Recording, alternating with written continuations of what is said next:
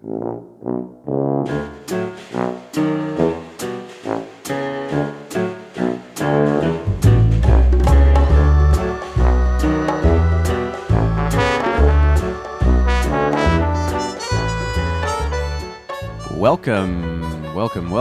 to another episode of Coming Up Next, the podcast. Thanks for streaming or downloading the show. And if you're not already subscribed, you can subscribe at comingupnext.com.au, where if this is your first time listening, you can also find links to all of the other previous 145 episodes of the show. Thank you to last week's guest. Thank you to Mary Poplin. If you are interested in visual effects or the post-production process or filmmaking in general, or you just enjoy listening to these conversations, check out last week's episode with Mary Poplin to get an inside look at how one would start a career in visual effects. Coming up this Saturday, the 7th of April, if you're in Melbourne, is the first ever Ozflix Independent Film Awards, or the Aussies. And the man behind that, or one of the men behind that, is Ron Brown, and he is my guest this week. Ron has been working in the film industry for over 40 years, and he's worked on some 1,400-odd productions across various production roles. And I wanted to speak with Ron because I wanted to find out what it was that he wanted to do when he set out to create Ozflix, which you can find at ozflix.tv, which is the first online streaming service dedicated entirely to Australian content. And sort of beyond that, why he wanted to start an independent film awards. So we're going to talk about that. We talk about his career. We talk about the usual stuff, and we're going to talk about it right now.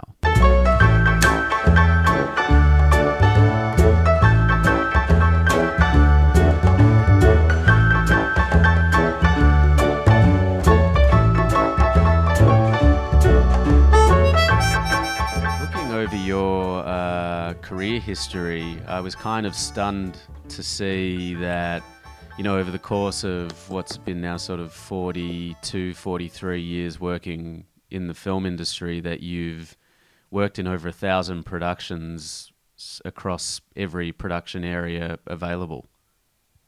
It's actually probably, I had 1,000 productions listed. I was keeping track at about 1,000, and I must admit now my estimate is it's 1,400 plus, but I've got to be honest and say that I no longer track everything and keep a sort of a bio with every film listed. But look, I have, it's 45 years now, and I have actually, I have made nearly 1,500 pieces of content as a producer, director, writer, editor. Some of them I've shot, some of them I've sound mixed, some of them I've even, believe it or not, music supervised. I have a multi-skilled kind of an approach to filmmaking. I was just interested in everything. I just wanted to get into the whole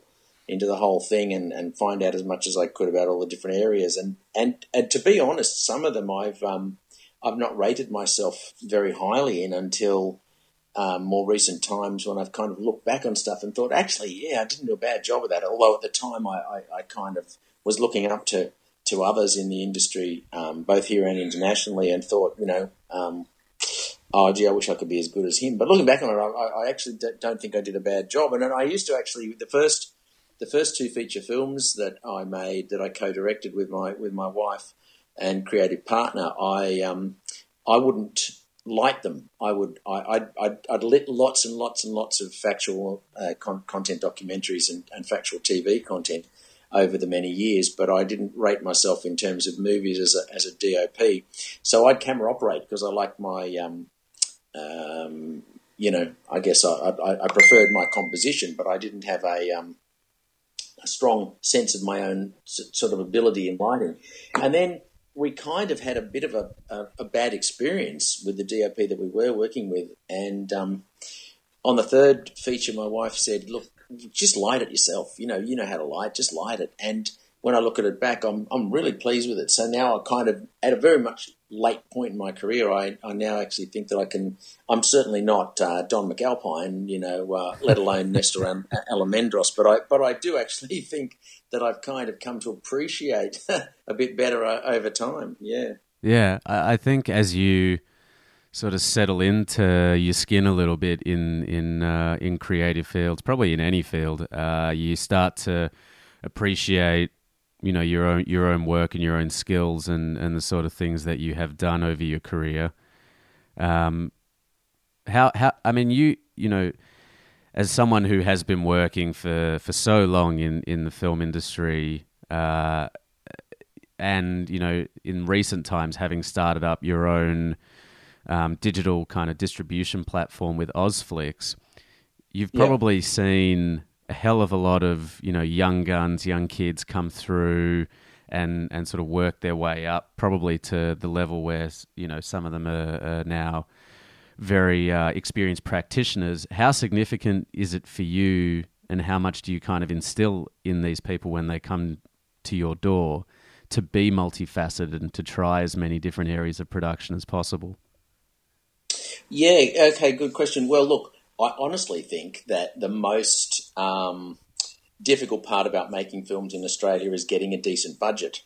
And I learned very, very early on that, to be able to employ everybody that you wanted to with all the specialist skills was really beyond my scope for the independence that I demanded. So I guess I just sort of saw it as an economic necessity. I guess I just sort of thought, look, I better master this and know how to do it so that either I can do it myself or I can get, younger people who are less expensive and kind of at least know what they're supposed to be doing and be able to supervise them or provide some guidance to them if they're actually going to be running around at my behest. So, yeah, I just took that as a kind of an economic necessity when I first started, that I should learn all these things. I mean, I had a natural curiosity, but by the same token, I saw it as much in the practical sense as how can I afford a music supervisor? Maybe I just better find out about what's involved in that, or a sound designer, or a color grader, or an animator, or a special, all of the things that I've taught myself over the years. I guess I've done pretty much out of a practical necessity. But in the second part of your question, which is, when I'm approached by young people, look, since my daughter went to film school and 27 young hopefuls entered the course, and 2 years later there were I think there were maybe 25 graduates, a couple dropped out along the way, but at the end, only two of them, and Rebecca, my daughter, was one of them, and there was another chap who went and worked in some kind of, I think it was like, I would say like wedding films or real estate films or something kind of fairly pedestrian, unfortunately. Not to take anything from people who do that work for a living, but I mean, it's not Hollywood, So I kind of I thought, well, those two people have got a job. They're making a living out of this industry, but the other 23 drifted off into other areas, and it was kind of tragic. I felt that all these people's their hopes had been sort of built up. B, they'd actually spent time at the taxpayers' expense learning these things, not at their own, because it was a TAFE based course rather than a university course, so you didn't have to pay much for it. I'm sure the overheads of the course were greater than the fees, and these folks gave 2 years of their life to this training and came out and there were no jobs for them. And I thought, well, there's something terribly wrong there, and that was to me partly about the way the course was structured and what the implicit direction of the training was. But I also thought, what's lacking here is that there is nowhere, I guess, for a lot of the content that people make to really go with any permanence. So the Ozflix thing was very much, the Ozflix agenda was very much about creating a way for people's content to be put up there, aggregated into a way that sort of made it, I guess, economically feasible to store it and sort of provide it to people without it being, let's say, a sort of a government a government archive, and and giving, I guess, hope to people that, look, if you come out of film school and you want to make something, here's a place where you can find some audience. And I think there's an audience for every film. So I guess I do encourage people when they knock on my door, I do say, go and make it. Go and make it. We'll put it up. We'll show it. Because I think even though at the end of the day there's a range of quality and a range of experience in the films that we stream from very, very, early emerging people who are still learning their craft right through to brilliant work. At the same time, it's very, very, very inexpensive to store and very inexpensive to stream. So it's not as though, we can't afford to do it. We can afford to store it and we can afford to stream it. And as I said, there's an audience for every film. I guess it makes you so much more employable to be able to do all of these things. If you can shoot and if you can cut, then you're more likely to, get on the sets to then be able to learn to direct or whatever the case may be.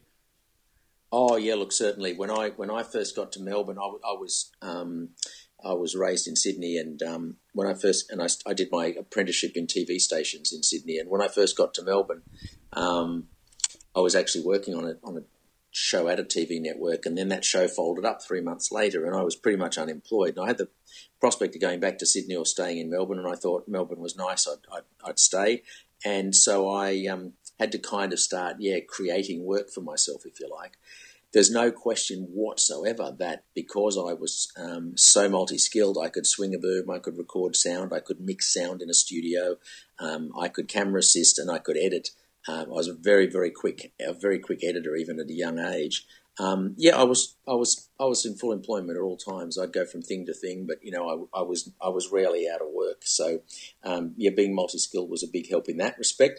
But in later life, as a filmmaker, I made a TV series about 8 years ago, and it was spread out over 2 or 3 years, maybe 4 or 5 actually, that I was making it, called The Chefs of the Great Hotels of the World, in which I would travel around the world and stay in luxury hotels and interview the chefs and film them cooking their signature dishes and put together a sort of a half-hour episode around that hotel, that chef in that country and its cuisine.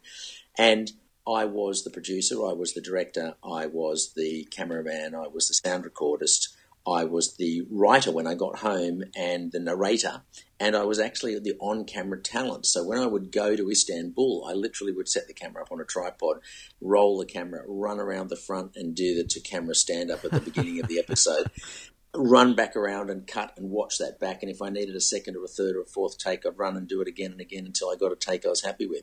And I'd do that for the opener and the closer, and then I'd come home and write a narration and record that, literally record that in my own editing room, with the same, exact same radio mic that I used on location. And I would...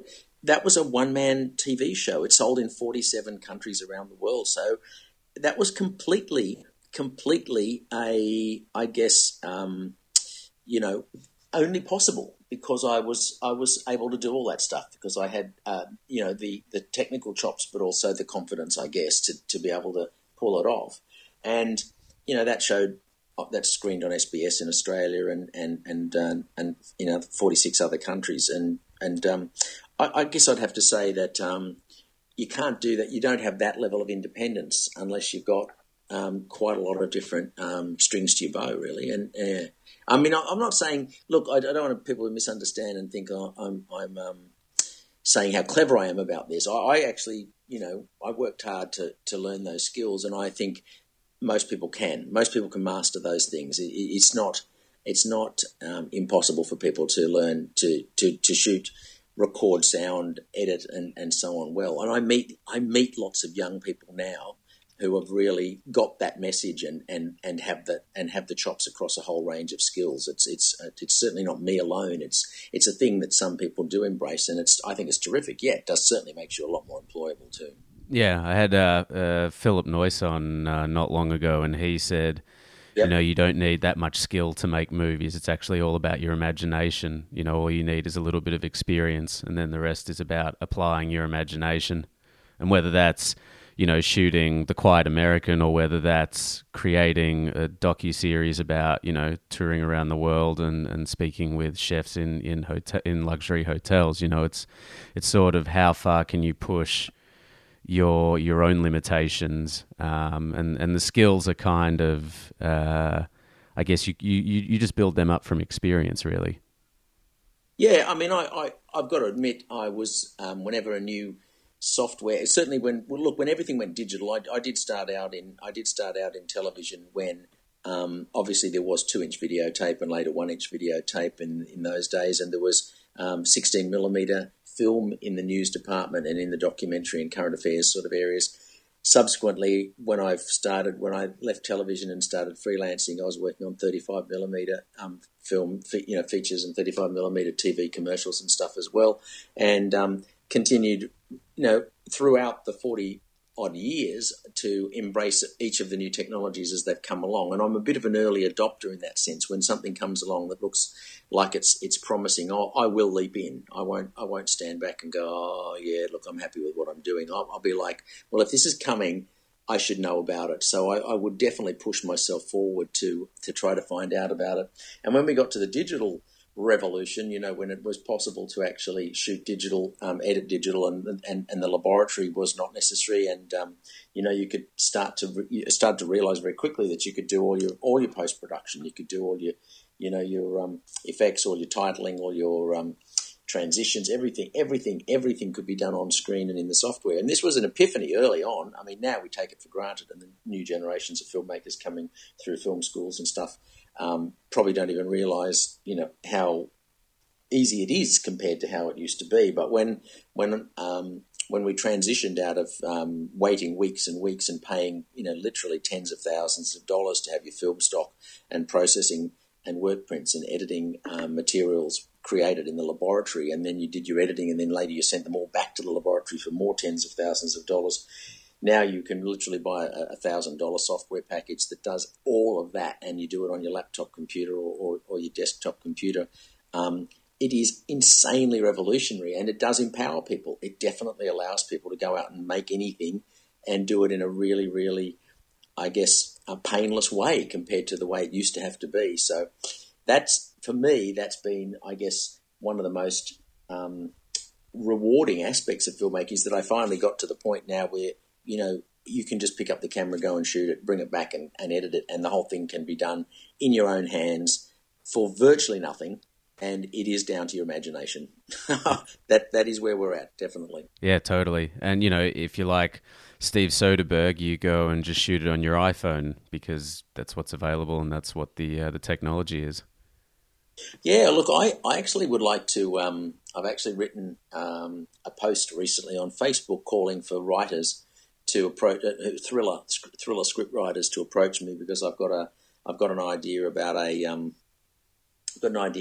just a kind of a general idea for a movie shot on a phone, but where the phone is the central character of the film. So I'm looking to commission that script this year. But I think, yeah, totally. I think we'll be seeing more and more quality in the recording technology in phones, and I think people will be able to make movies on their phones to a really high standard in no time.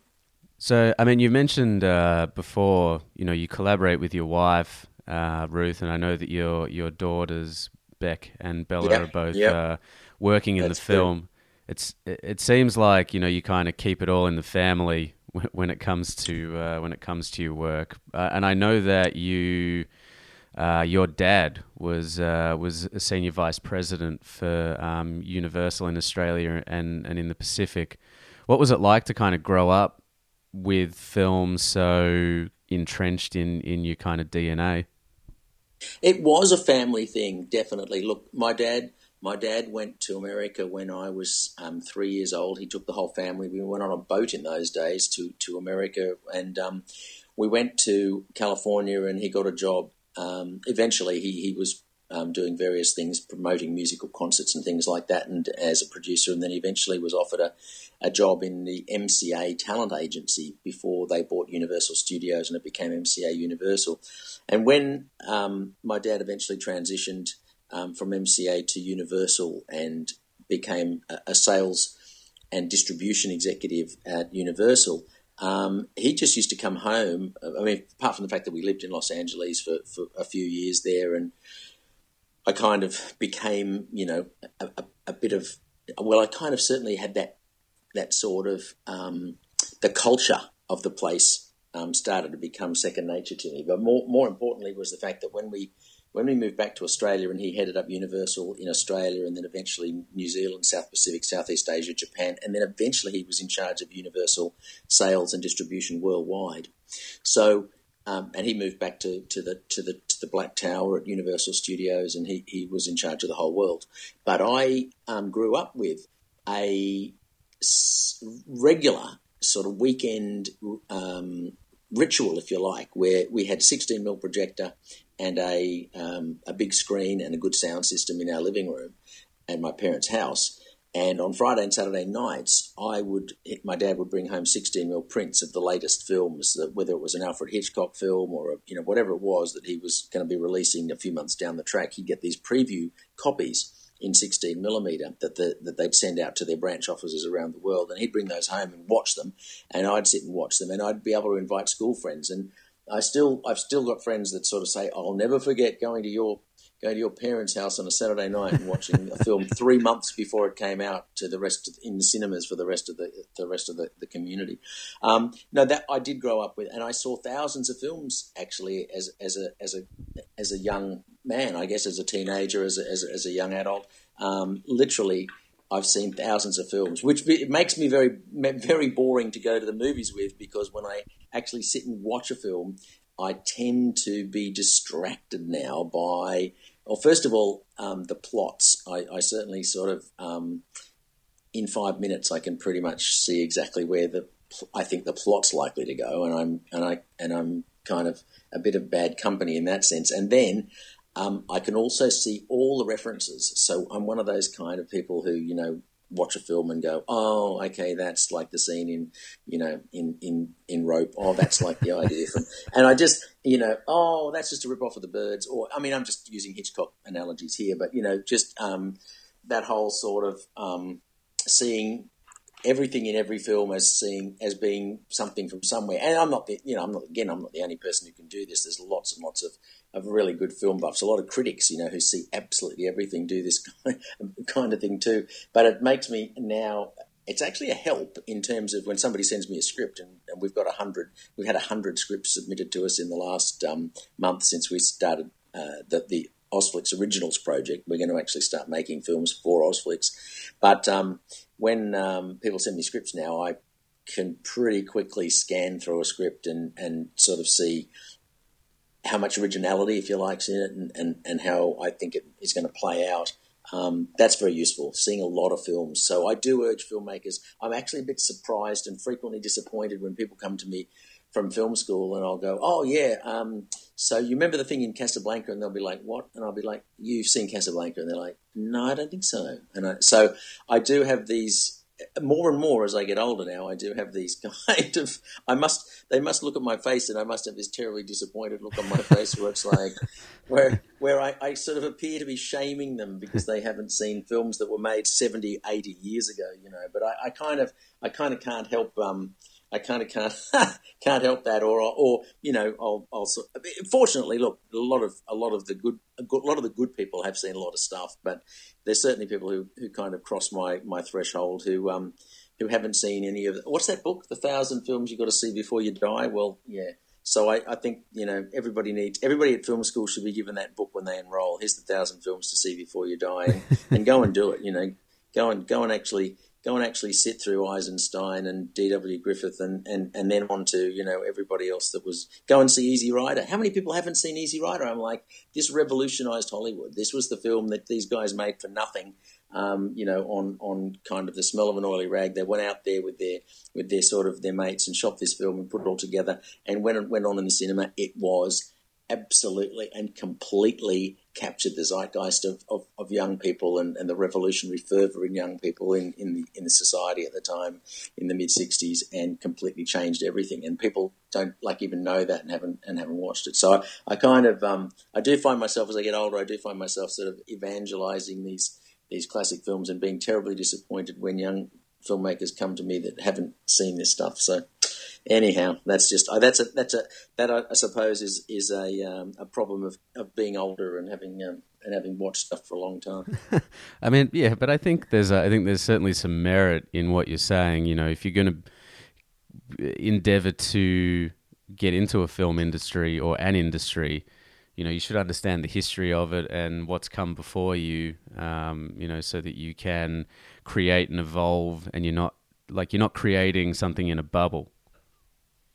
I find that absolutely. Look, I must say, I find that some people genuinely put elements into their films that have been done, you know, before, and I kind of go, oh, is that an homage to Busby Berkeley's, you know, Gold Diggers of 33? And they're like, what? And I'm like, Busby Berkeley, you know, do you know who Busby Berkeley is? And they go like, no, I don't think so. And I'm like, oh, okay. So that obviously wasn't an homage. It was just some similar idea. But then other people will come with stuff and I'll say, oh, okay, that's right. Okay, so that's like, you know, that's like Tom Cruise in Top Gun. And they'll be like, oh, you recognise that, did you? Yeah, so that does happen. But you know, definitely people should watch. I think if you want to be a filmmaker, you should fill up every conceivable spare moment watching films. But go back and watch all the classic films. Don't.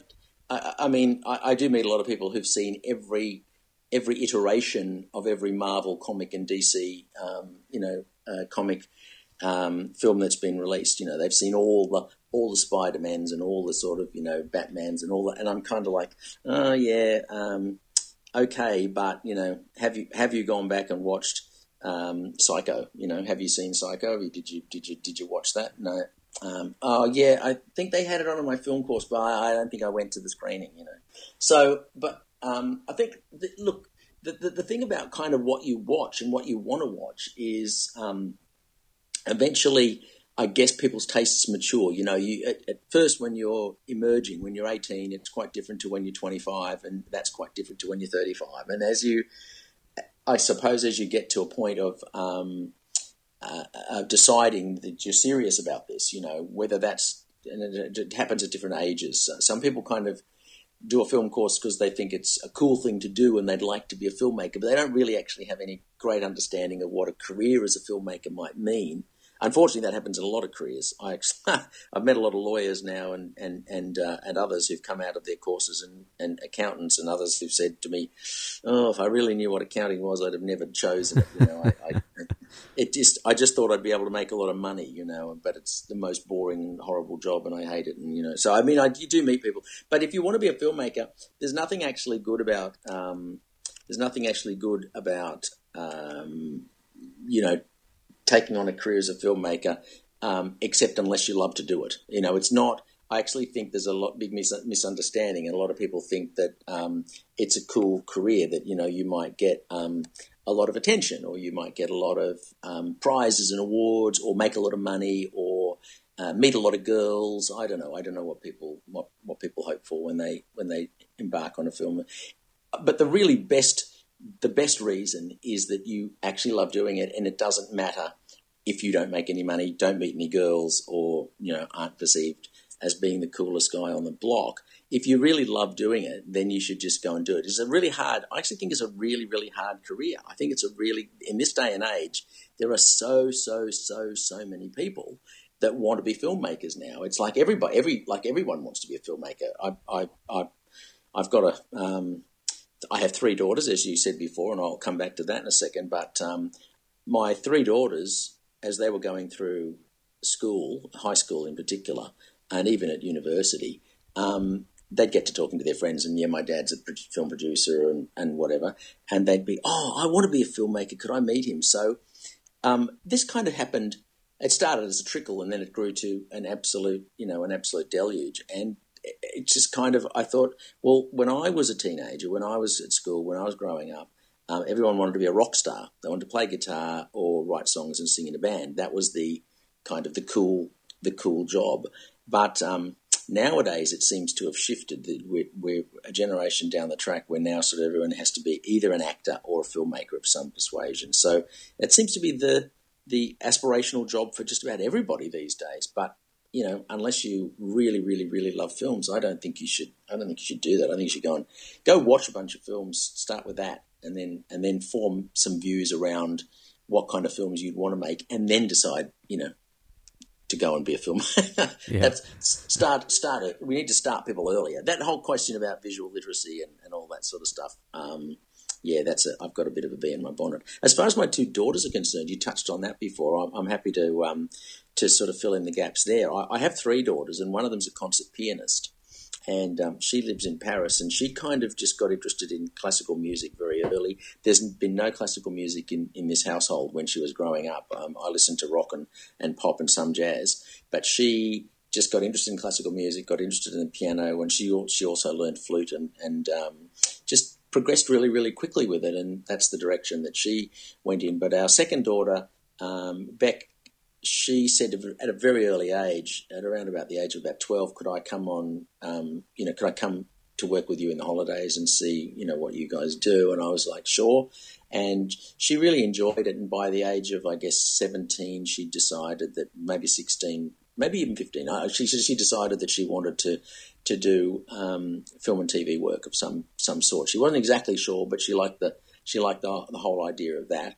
And Bella, our youngest daughter, who's now a writer and a very accomplished one, she had no idea what she wanted to do right through school and almost actually right through uni, although she did do cinema studies, obviously, and literature at uni, but she didn't, and she enjoyed writing, but she didn't have a clear, well-formed view of herself as a writer. The thing I was going to say about my daughters is that, they just, I guess, in much the same way as I did, because my father was in the industry and I really enjoyed watching films, I think my daughters were exposed to the same thing. And then by the time Rebecca decided, yes, she had a grandfather in the film industry and a father in the film and TV industry. And we were both in different fields. My dad was in distribution. I was a filmmaker.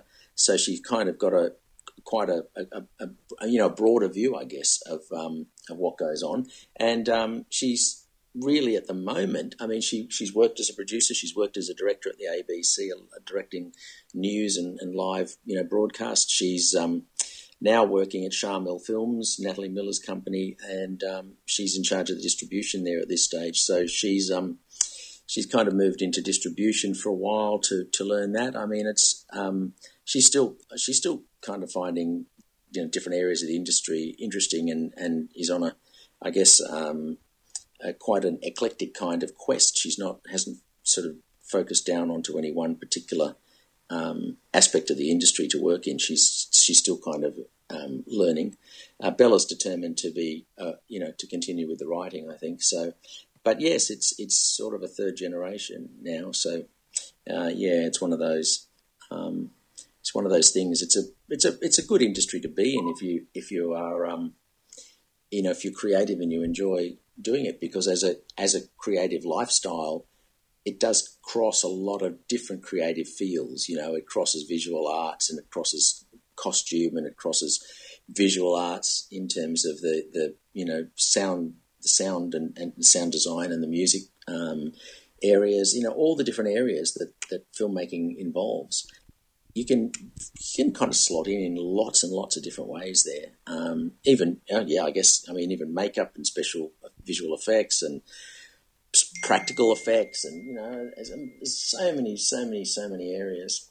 I'm very pleased. I've got two daughters in the industry. I'm very proud of them.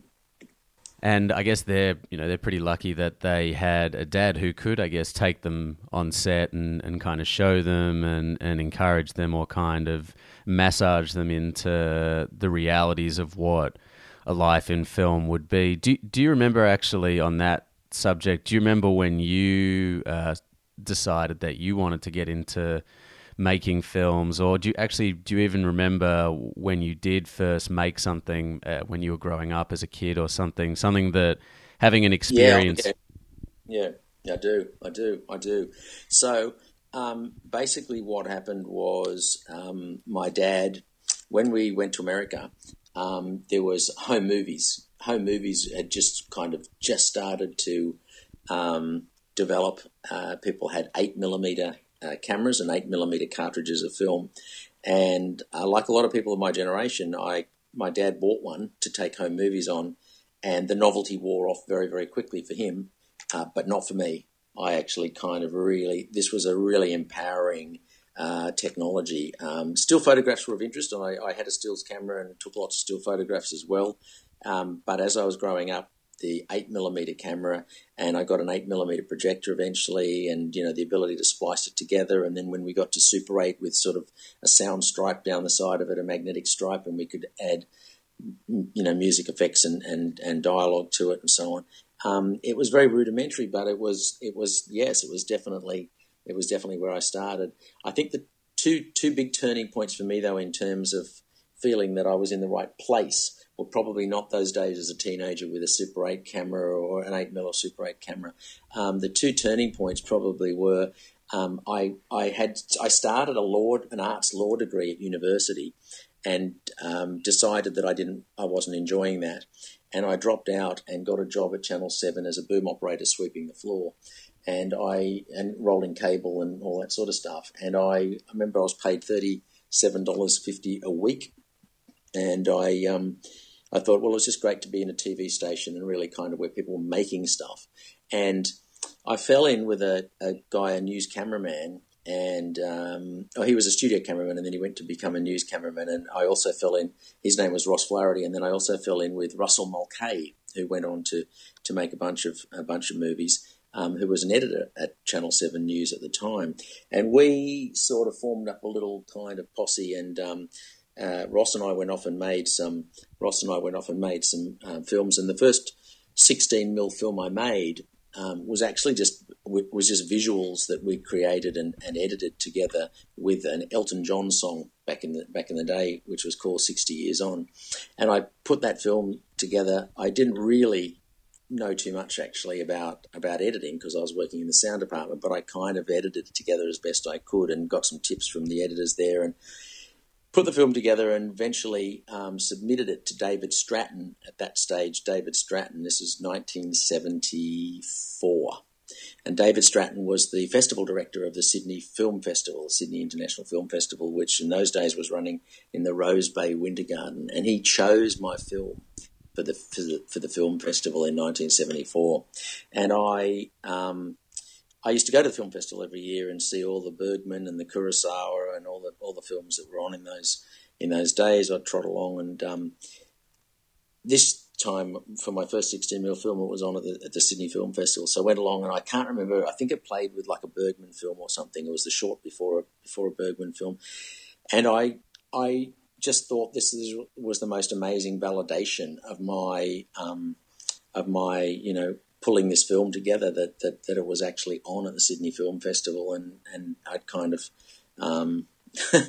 felt like, yeah, look, this is great. I feel that I started to feel I was getting to be maybe a part of this, The second one probably was when I got to Melbourne, which was 1975. I hadn't been in Melbourne too long, only a couple of years, when I got a phone call out of the blue. I was an editor by then, and I got a phone call out of the blue from a man called Tony Patterson, and he said, look, I'm in the middle of this film. In fact, I'm nearly at the end of it, but the director keeps making me recut it and recut it and recut it, and I'm going crazy, but I've run out of time because we booked the sound mix and we booked the laboratory, and the film's got a release date, and I need you to come in and help me and sort of finish off all the sound editing and prepare all the sound for the mix and everything. And I said, oh, okay, sure. And that film was Mad Max.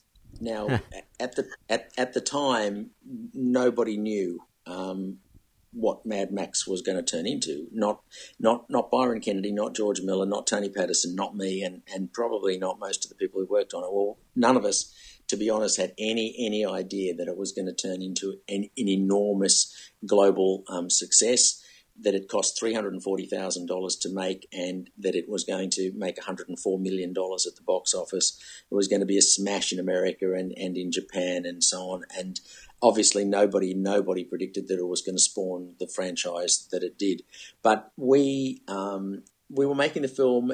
in the same spirit that people make independent films these days, that you come out of film school, or not in George's case, but, in George's case, you'd come out of med school, but you come out of, you're young, you're sort of full of energy, and you've got enough confidence to sort of, talk people into sort of, coming along with you for the ride, and you sort of make something. And we just didn't know. We didn't know. We were all just kind of there. I mean, in the editing of Mad Max, Luke Buckmaster's recently released a book about Mad Max, making the first Mad Max film, and he kind of gets it a bit wrong, because he says that Byron edited the film on a homemade editing machine that Byron's dad made on his dad's kitchen table. That's not quite right. I suspect that Byron may have made an assembly of the film, but by the time I got on Mad Max, the film was actually well and truly cut professionally in a professional editing room on a large Prevost machine. It was a 1635 machine, actually. It actually had changeover gears and prisms and stuff, so you could do 16 and 35. But Mad Max was actually shot in 35, of course, but it was edited in 16 millimeter, and the whole film was. All the post-production was in 16 millimeter to save money, and in black and white, by the way, too, to save even more money. So that we never saw the colour film until the film went to the lab for neg matching and final its first answer print. But when I was there and doing the sound, they had a big editing machine, and they were certainly doing it on a very professional level. And Tony was an experienced editor, but he and George didn't see eye to eye on a lot of stuff. And Tony actually said to me one night as we were leaving the editing room, we're locking up. George had gone, Byron wasn't around, and just Tony and I were kind of locking up one night. And he turned to me and he said, "Mate, you'll be cutting his next one." So he was sort of determined that he'd already determined that he and George hadn't got along, and he wasn't likely to be editing the next one. But it was a very, very hard film to edit, and I'd have to say that it wasn't shot with any sense. How can I put this politely? It wasn't shot with any sense of real understanding about how you cover a scene and how you how it's all going to be later cut together. George had a bunch of really imaginative ideas for where to put the camera to capture the action, but he had no real understanding of a lot of things, including basic things that we take for granted, like crossing the line. There's many, many, many, many line crosses in that film where people suddenly appear on the other side of the screen to where you'd have expected them on the reverse and things like that, because George just said, "No, I want the camera here," and David would shoot it. They'd argue too sometimes, but anyway, when the footage came in, Tony, it was hard, really hellish to cut, and interestingly, it transcends that. I mean, when you watch Mad Max now, it transcends that. The characters so iconic, the shots are so great, the story is so sort of simple and graphic, and the sound, the music, everything else is there.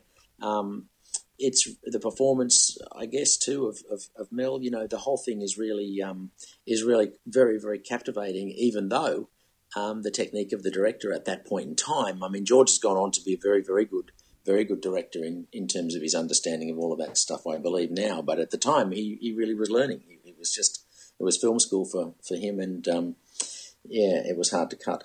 But we got it finished, and we went off to the mix. I'm not in the credits of the film, unfortunately, because Tony called me on a Sunday afternoon and got me in on Monday morning, but they'd sent all the credits off to the lab on Friday afternoon because it had to be done all optically, and that was going to take a few weeks. So they thought they'd had all the crew worked out by then, and they'd had it all figured out and sent all the credits off, and I'm not in the credits. But anyway, George and I have talked about this since, and he said, "Yes, I remember you. So I guess that's enough validation. But I was definitely there. We edited it, by the way.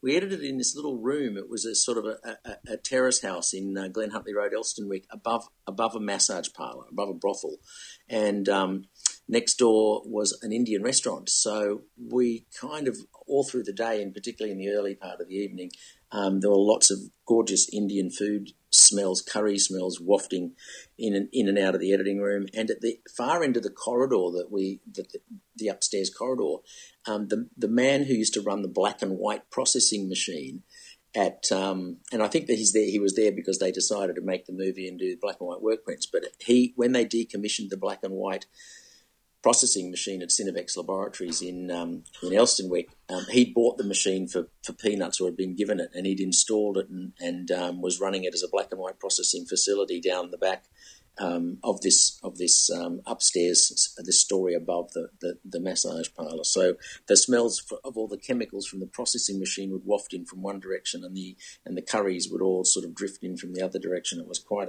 I'll never forget that. To this day I can't forget the sort of the aroma and the smells surrounding the editing of that that movie. Yeah, I'm sure the audio from the downstairs made it quite a sensorial feast.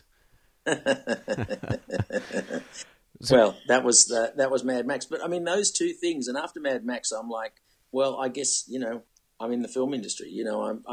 They were my short film in the 1974 Sydney Film Festival, my first 16mm short, and the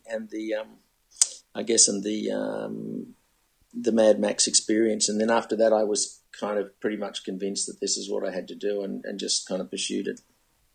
It's an incredible time to kind of be working and meeting people, and I guess just from a kind of historical point of view, an incredible time to have been starting out and to be having these experiences. Looking back on the times, as you say, it is that the Australian film industry renaissance, which was sparked effectively by a movement, the Filmmakers Cooperative movement. There was a Filmmakers Cooperative in Sydney and a Filmmakers Cooperative in Melbourne, primarily, where indie filmmakers who'd been running around in the late 60s with 16mm cameras and were starting to make longer form content.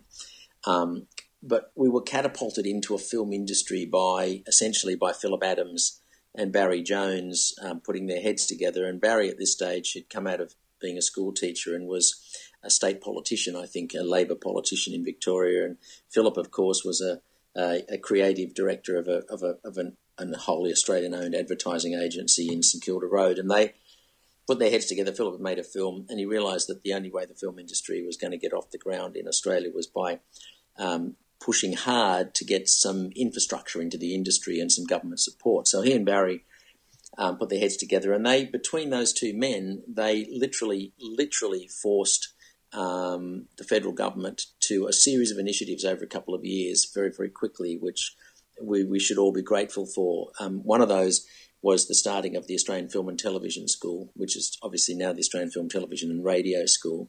They also started the Australian Council for the Arts. They also started the Australian Film Development Corporation, which begat the Australian Film Commission, which begat Screen Australia. And they also got their heads together with Don Dunstan, who was the Labor Premier of South Australia at the time, and got the South Australian Film Corporation going, which then forced all the other states to have an equivalent body. So Film Victoria was next, and then the Screen New South Wales body, and Queensland, WA, South Australia was the first. And that was Barry Jones and Philip Adams' initiative too. So 4 major institutions that now continue to underpin or drive, if you like, the investment, the marketing and development of film and television in this country, all down to those two men, Barry Jones and Philip Adams, which is why they're my patrons, my founding patrons of the Australian Film Future Foundation Limited, our not-for-profit, that we started a year or so ago to restore and digitise all the lost Australian films. But they're terrific, and they were exciting times, those early 70s, 70, 71, 72, 73. By the time I got to Melbourne, I joined the Melbourne Filmmakers Cooperative and got involved in the whole kind of independent filmmaking scene. People were making everything from experimental short films to documentaries to even to feature films.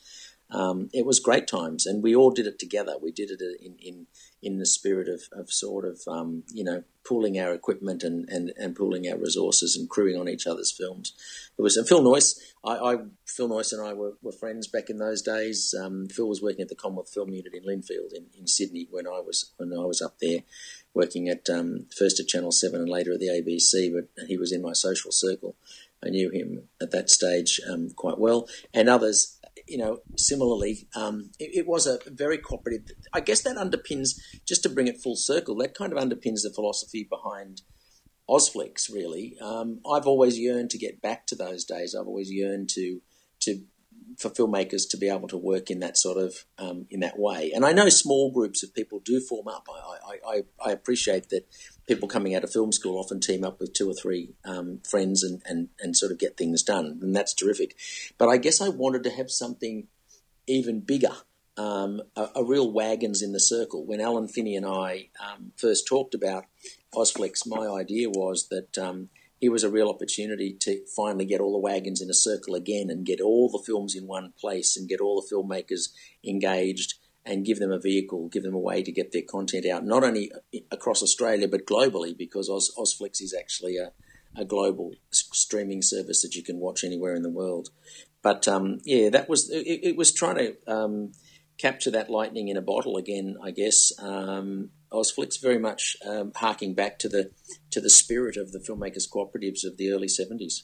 It makes sense that, given how you've seen the industry evolve over such a sustained period of time, that you would kind of be very well situated and placed to see where the puck is going, so to speak, and see what the trend will be. And you've got the first Aussie Awards coming up very soon. We do. Saturday the 7th of April. It's only about 10 days away now. But yes, the idea there is, again, after last year, there was a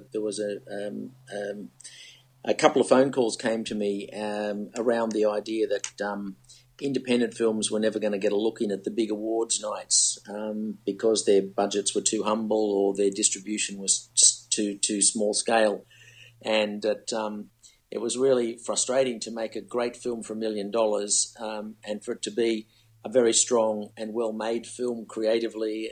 People put a lot of blood, sweat, and tears and passion in it, and it was a strong and well-regarded film critically, but that it was never going to win a prize at the big kind of awards. And my kind of initial response to that was just to say, well, I guess we probably just need an independent film award. We need something that recognises that. Now, having said that and thinking back on it, there used to be independent film awards, and IF magazine, Inside Film magazine, used to actually sponsor them for some years. I actually never participated in them, I must say, but I know that there were Inside Film magazine independent film awards for some years, but they seem to have disappeared. That seemed to have evaporated. Maybe they decided not to keep it going.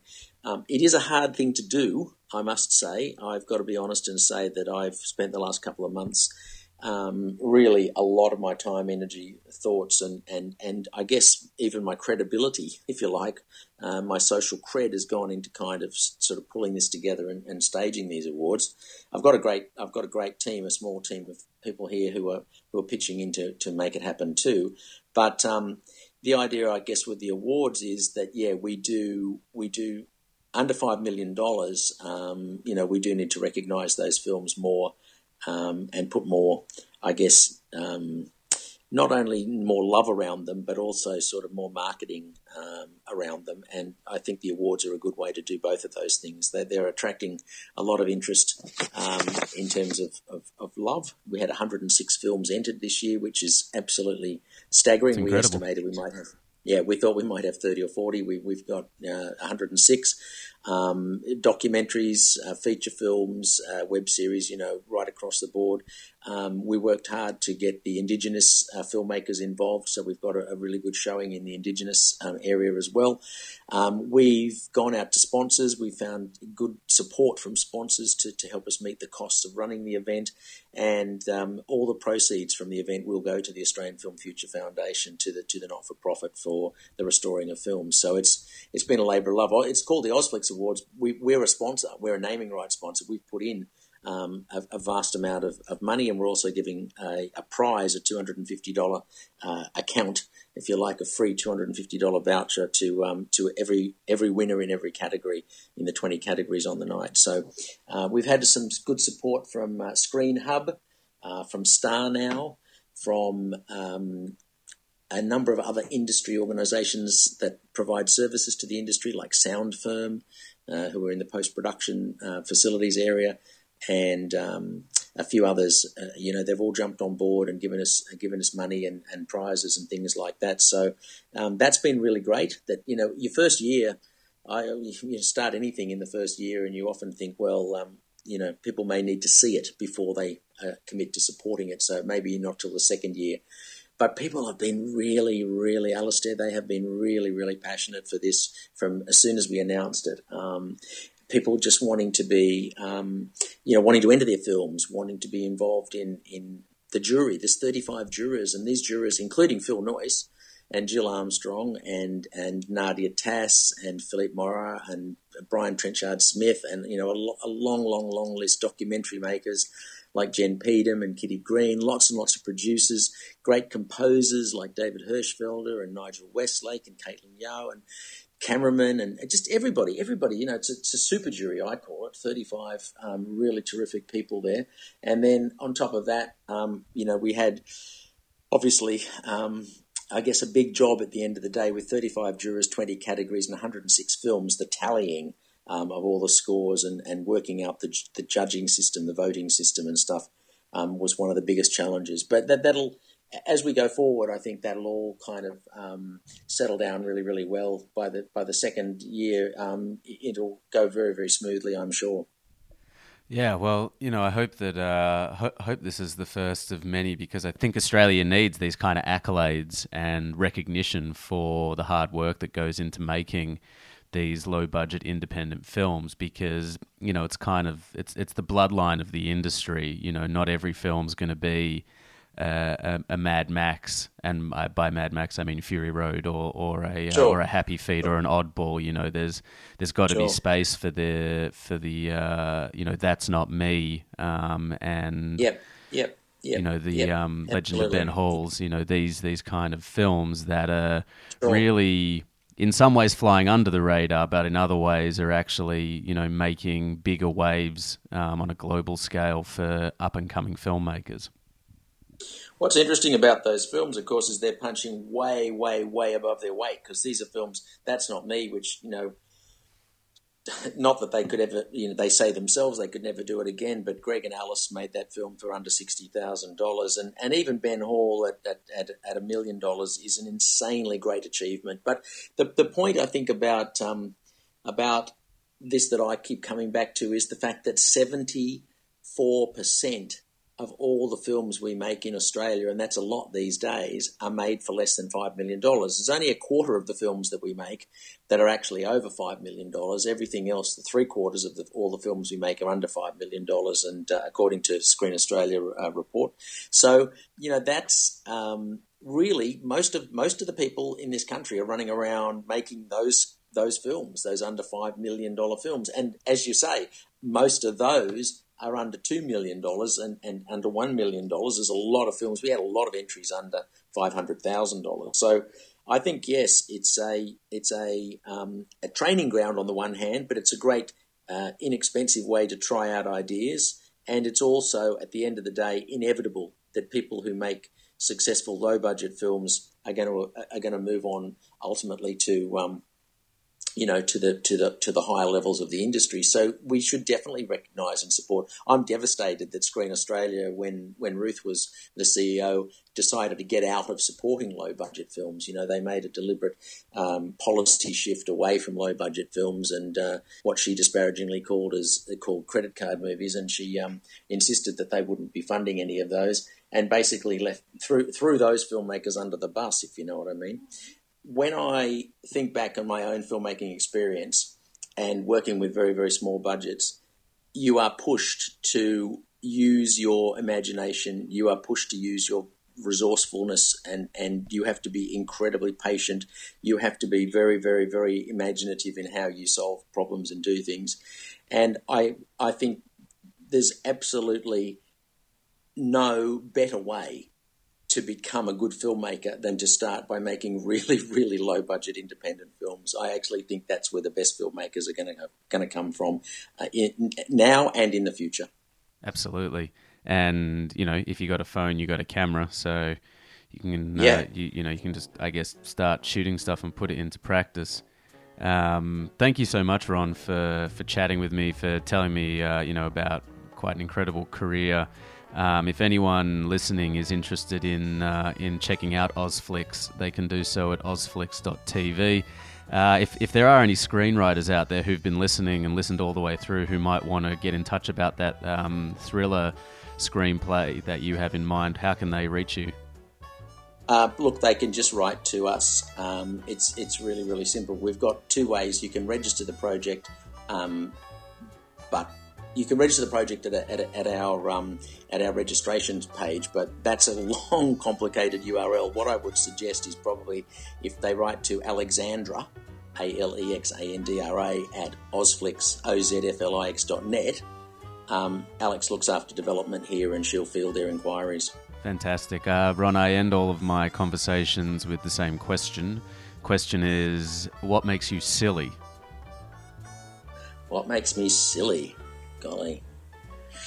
Well, I must admit, I probably would say I don't drink and I don't take drugs. So the thing that makes me silliest, I suppose, is when I'm in a room with loud music and really kind of get into dancing to loud rock music. That loud rock music makes me silly. What's some of your rock of choice? Oh gosh, I've got very, very broad taste. Very broad taste. I mean, I can get excited about everything from Simon and Garfunkel through to Metallica, honestly. And a big fan of The Who, big fan of the Beatles, big fan of Led Zeppelin, massive fan of Led Zeppelin. So yeah, lots and lots in there. Absolute classics. Thank you so much, Ron. Thanks, Alistair. All the best.